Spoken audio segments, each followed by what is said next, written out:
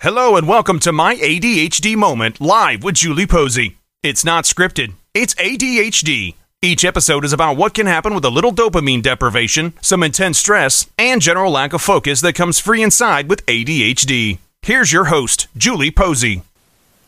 Hello and welcome to My ADHD Moment Live. I'm Julie Posey and this is Season 3, Episode 1.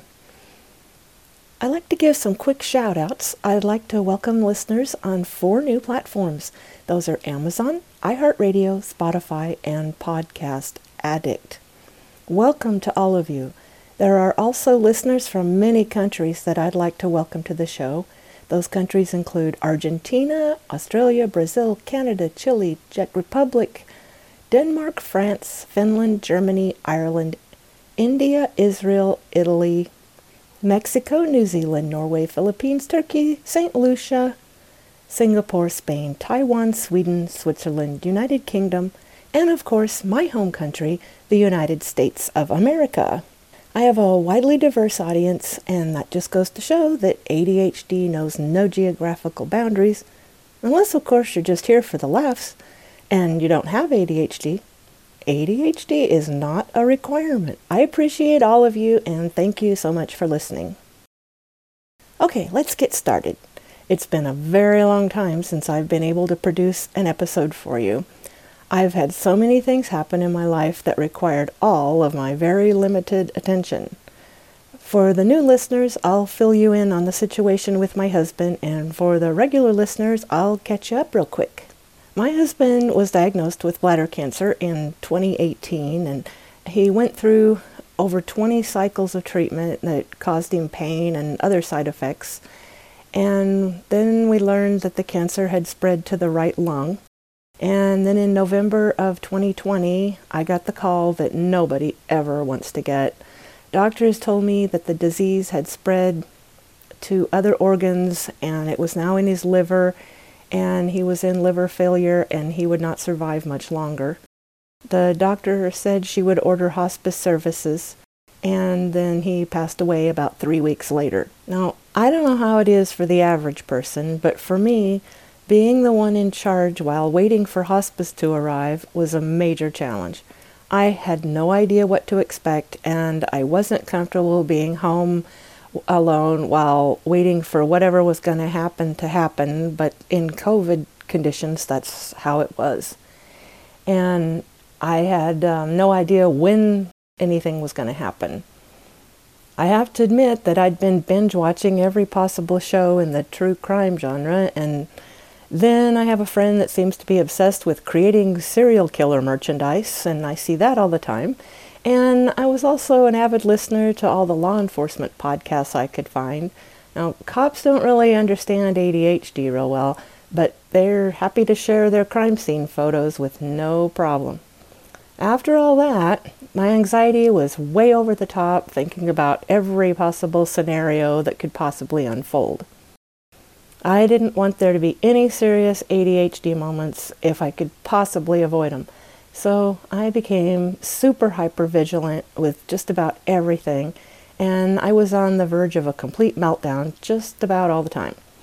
I was afraid to cook for fear I'd start some serious fire and never be able to figure out how to get the immobile patient to safety, and who would even have a free hand to call 911? Do you think that burning open flames would actually prevent me from filling the entire house with smoke? Well, no, it didn't.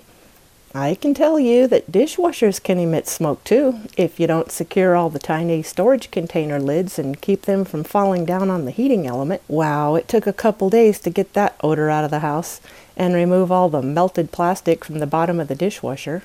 I knew I had to work extra hard in the kitchen. I had to watch for things like leaving the butter dish on the stove when I'm using the oven, and that's just not a good thing.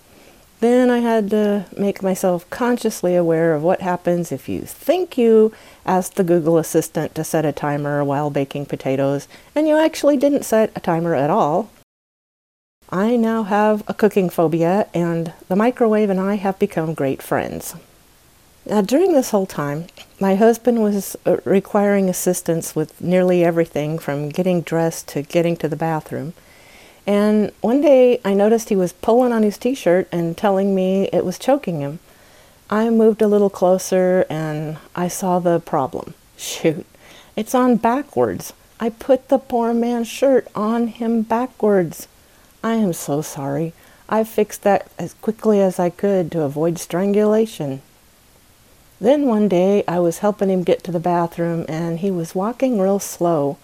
And he told me that his feet were hurting. And I looked down and noticed that his house slippers were on the wrong feet. Oh my gosh, that's terrible. We stopped in the middle of the hallway and I put the slippers on the right feet. I was very afraid when I found myself being the one responsible for giving him his medications. He could no longer do it on his own, so I had to. I set alarms on my phone, but I didn't see the importance of labeling the alarms. Each time one would go off, I'd have to think really hard about which medication he was supposed to take. And I didn't even know if it was time for his medication or time for me to take mine. What a confused mess that was. So I went through each alarm and put the name of the medications he would take at the correct time.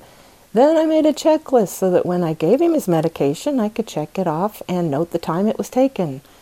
That made things go a little smoother. Finally, all the paperwork was done and insurance approved hospice services. And I was so glad to see them. They kicked into high gear right away and helped me immensely. And when the people from hospice came out, they brought a few things to make my job easier and provide extra comfort for their patient.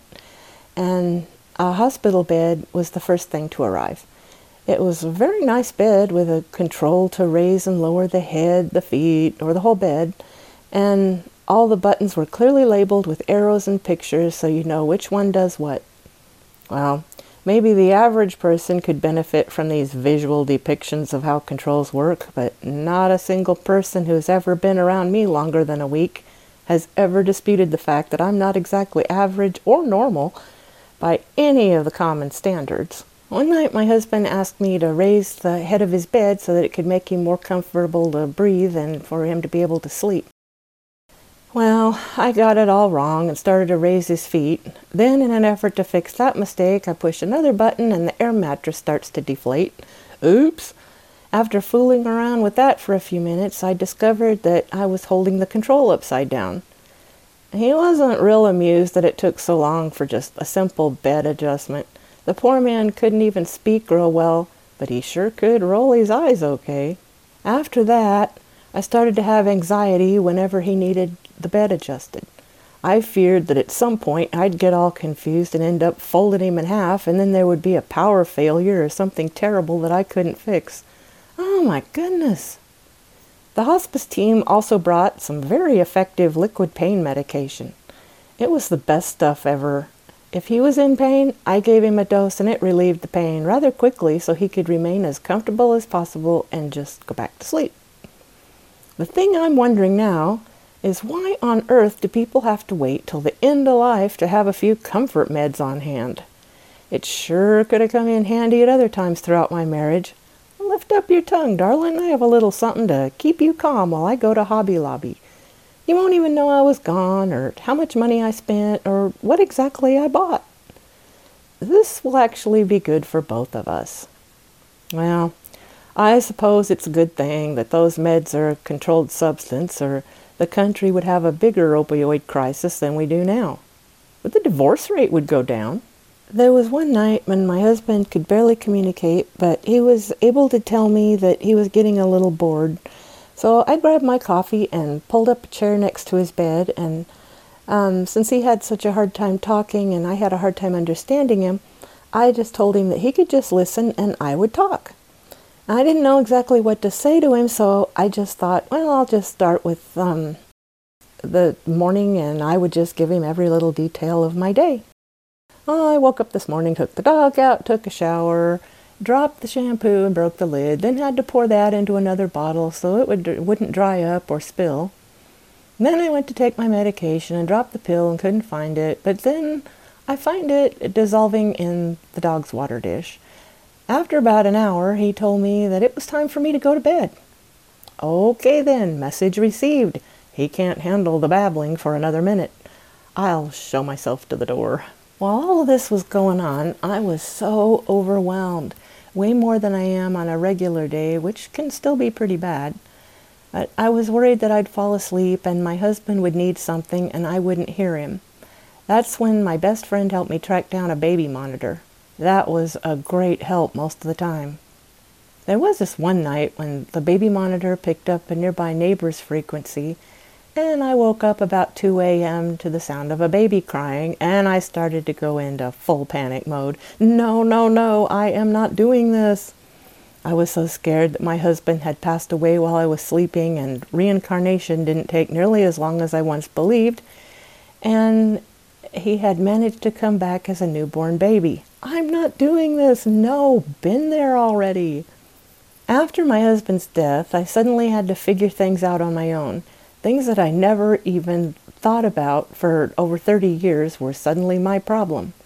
The silence in the house drove me insane, so I found myself wondering, what exactly does this TV remote thing do? It took a little while for me to figure out that there can't be anything sitting in front of the infrared sensor on the corner of the TV, or it wouldn't turn on. I learned that after changing the batteries twice. I would have thought that little beam could see through a bottle of water, but I guess not. Then there's this whole on-demand thing. You mean to tell me that I could have been watching my show when I felt like it, instead of stopping my whole life on Tuesday at 8 p.m. and going to my bestie's house to watch it? That's a neat little concept that nobody happened to share with me.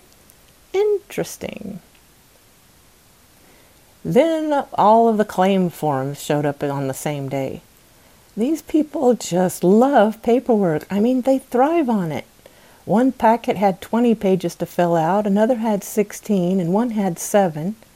And of course, each claim was dependent on the other, and they all had a timely deadline that had to be met. I was about to have another complete meltdown over all that. Those forms had to be filled out accurately, and I was so stressed out already that I didn't think I could even handle it. Thank God I have a very patient best friend and could call her. She's a former school teacher, and she's used to working with children with all kinds of disabilities. And about the time she'd witnessed about 5 of my best ADHD moments, she let me know that in all the years she'd been a teacher, she'd never had a student with ADHD as severe as I have it. Wow, I feel so special. I didn't know if that was a compliment or if I should be worried because I'm worse off than previously thought. I just knew that somehow she tolerated my level of madness and still continued to love me. She just told me to take a deep breath and relax and just answer one question at a time and it would all be fine. And it was. Okay, it's time for me to go. Thank you for listening, and be sure to tune in again next time for another episode of My ADHD Moment Live with Julie Posey. You have been listening to My ADHD Moment Live with your host, Julie Posey. Thank you so much for tuning in. If you've enjoyed this podcast, please remember to leave a rating or review wherever you get to listen to your podcasts. It really helps.